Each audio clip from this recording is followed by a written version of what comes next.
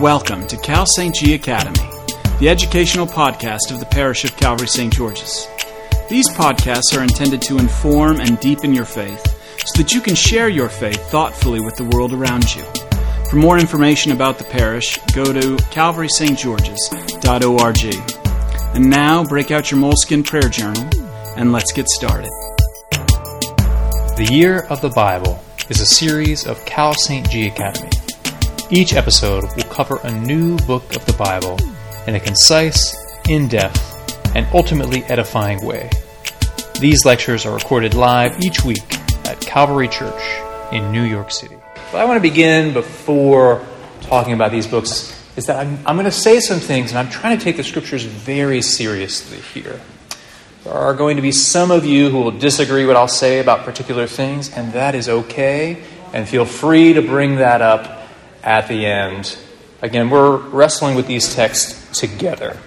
And in some of these books are some of Paul's more controversial sayings. And I really am trying to take it very seriously. So, let's begin.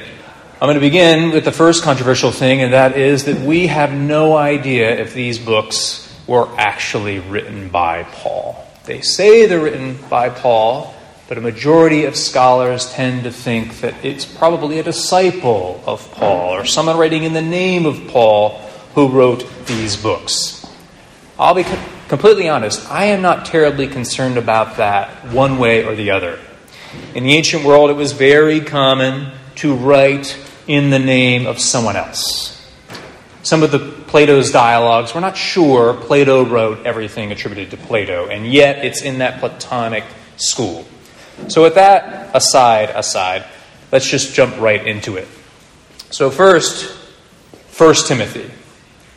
This is a letter from Paul, the apostle, to Timothy, the evangelist, the one who was with him throughout most of his ministry. And Paul is essentially counseling Timothy in regard to his ministry at Ephesus. So a little background about Timothy. Again, Paul's a mentor to Timothy. Paul not only brought Timothy into the faith, but he was Timothy's main mentor in Christian leadership. They church planted together, they did missionary journeys together, and it's very clear that Timothy received his missionary authority from Paul, who was greater known, who had started before Timothy. Now, Timothy's official position was an evangelist, and he worked all over, though the end of his ministry was primarily at Ephesus. Now, Paul and Timothy came to Paul's aid when he fell into prison. And as we'll see with the next text, Paul is calling Timothy to come visit him in prison. Now, Timothy was half Jewish, and Timothy was not circumcised. Remember that word we talked about the other day that somebody wanted a definition of, and I was like, go look it up? Well, Timothy was one of these converts of Paul's who came into the church. One of the reasons Paul wrestled with this issue of what do we do with Gentiles? Do they have to become Jewish in order to be Christian?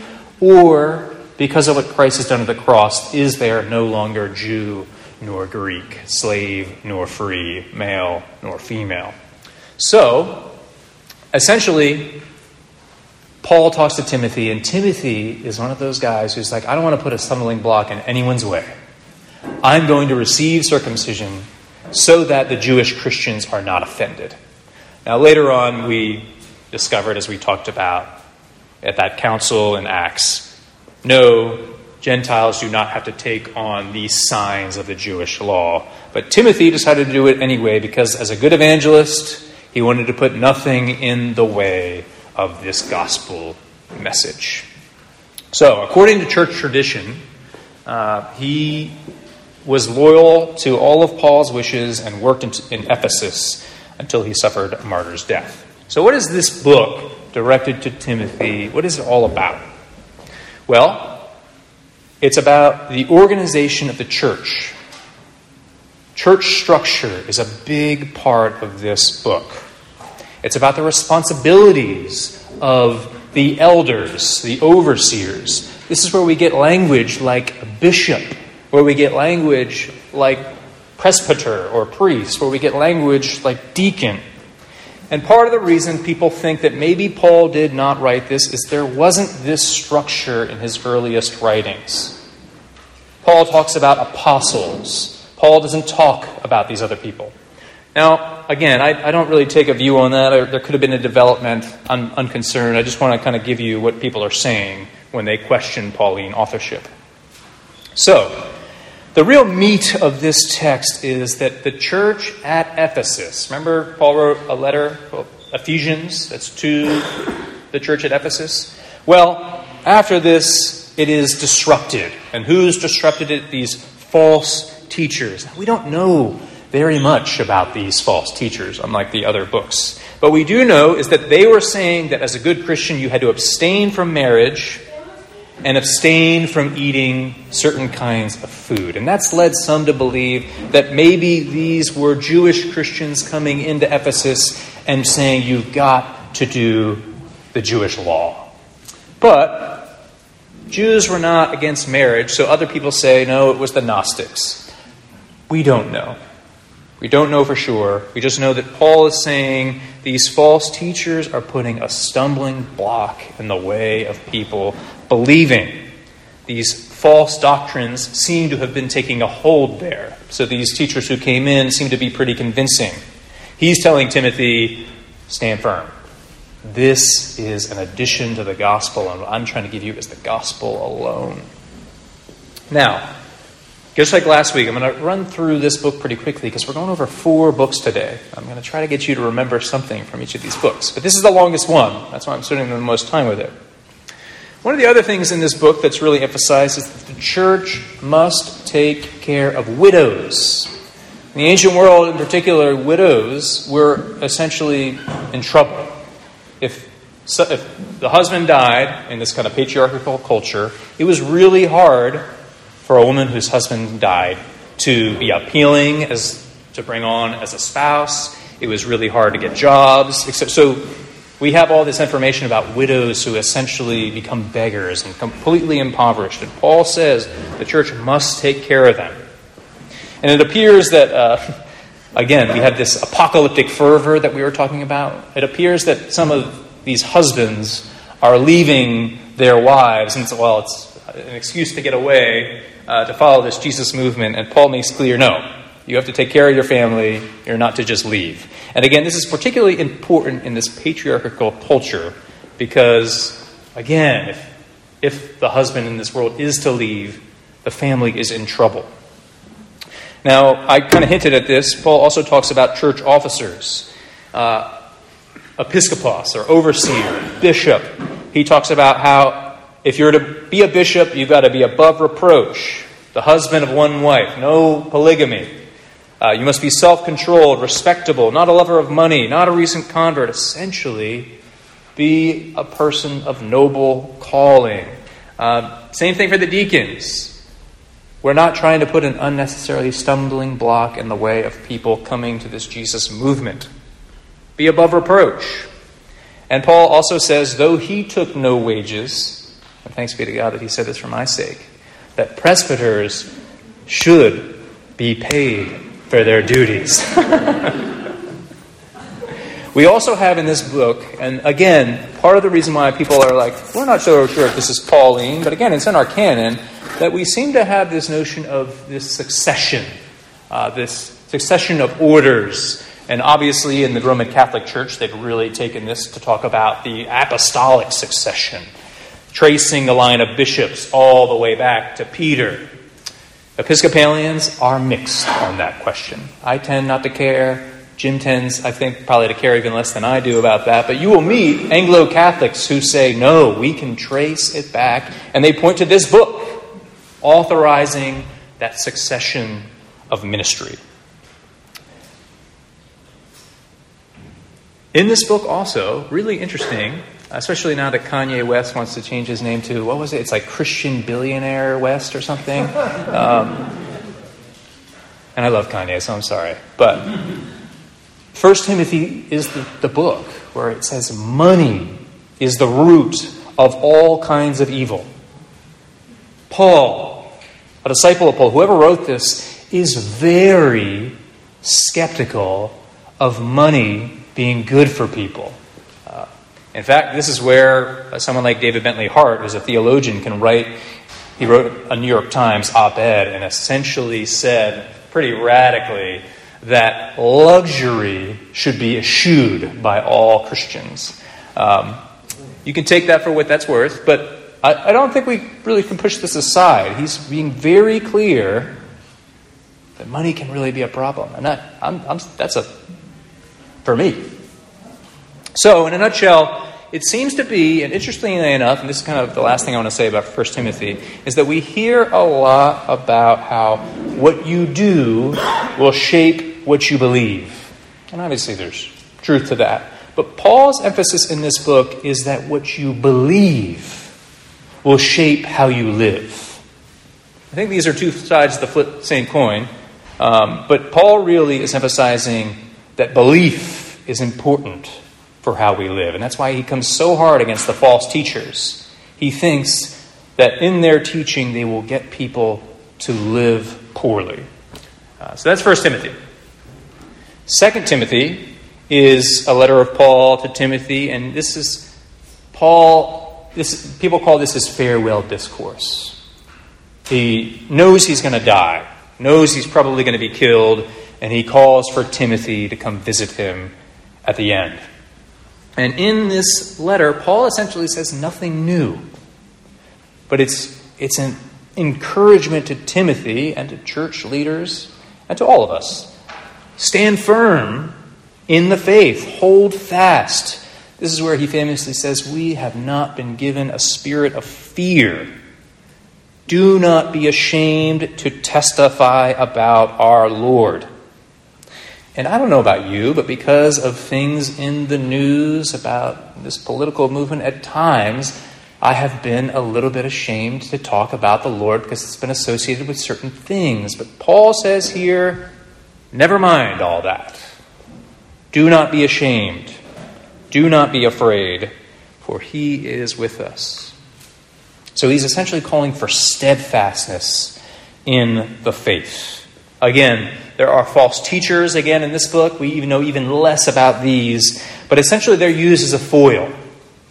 He says they do all these kinds of crazy things, but you, that but you is found in this book like 25 times. And it's a call, essentially, it's a rhetorical device. This is all happening, but you will stand firm. You will preach the true faith. The only other thing I want to say in this is that Paul makes clear here, he talks about his own suffering, his own imprisonment, and he says that endurance is the main quality of a preacher of the gospel. That you, Jim Monroe, you, Jacob Smith, you, Ben DeHart, will experience this suffering, and it is essentially a sign that you're doing something right. So he uses this kind of wartime language to talk to preachers. He says, be a good soldier. Be pure. Be noble. Take care of the suffering. Your suffering, take care of those who are as well. And at the very end, in this kind of beautiful language, Paul talks about awaiting the crown of righteousness. I have fought the good fight. I have finished the course. I have kept the faith. And in doing that, it's a teaching device. You too, stand firm.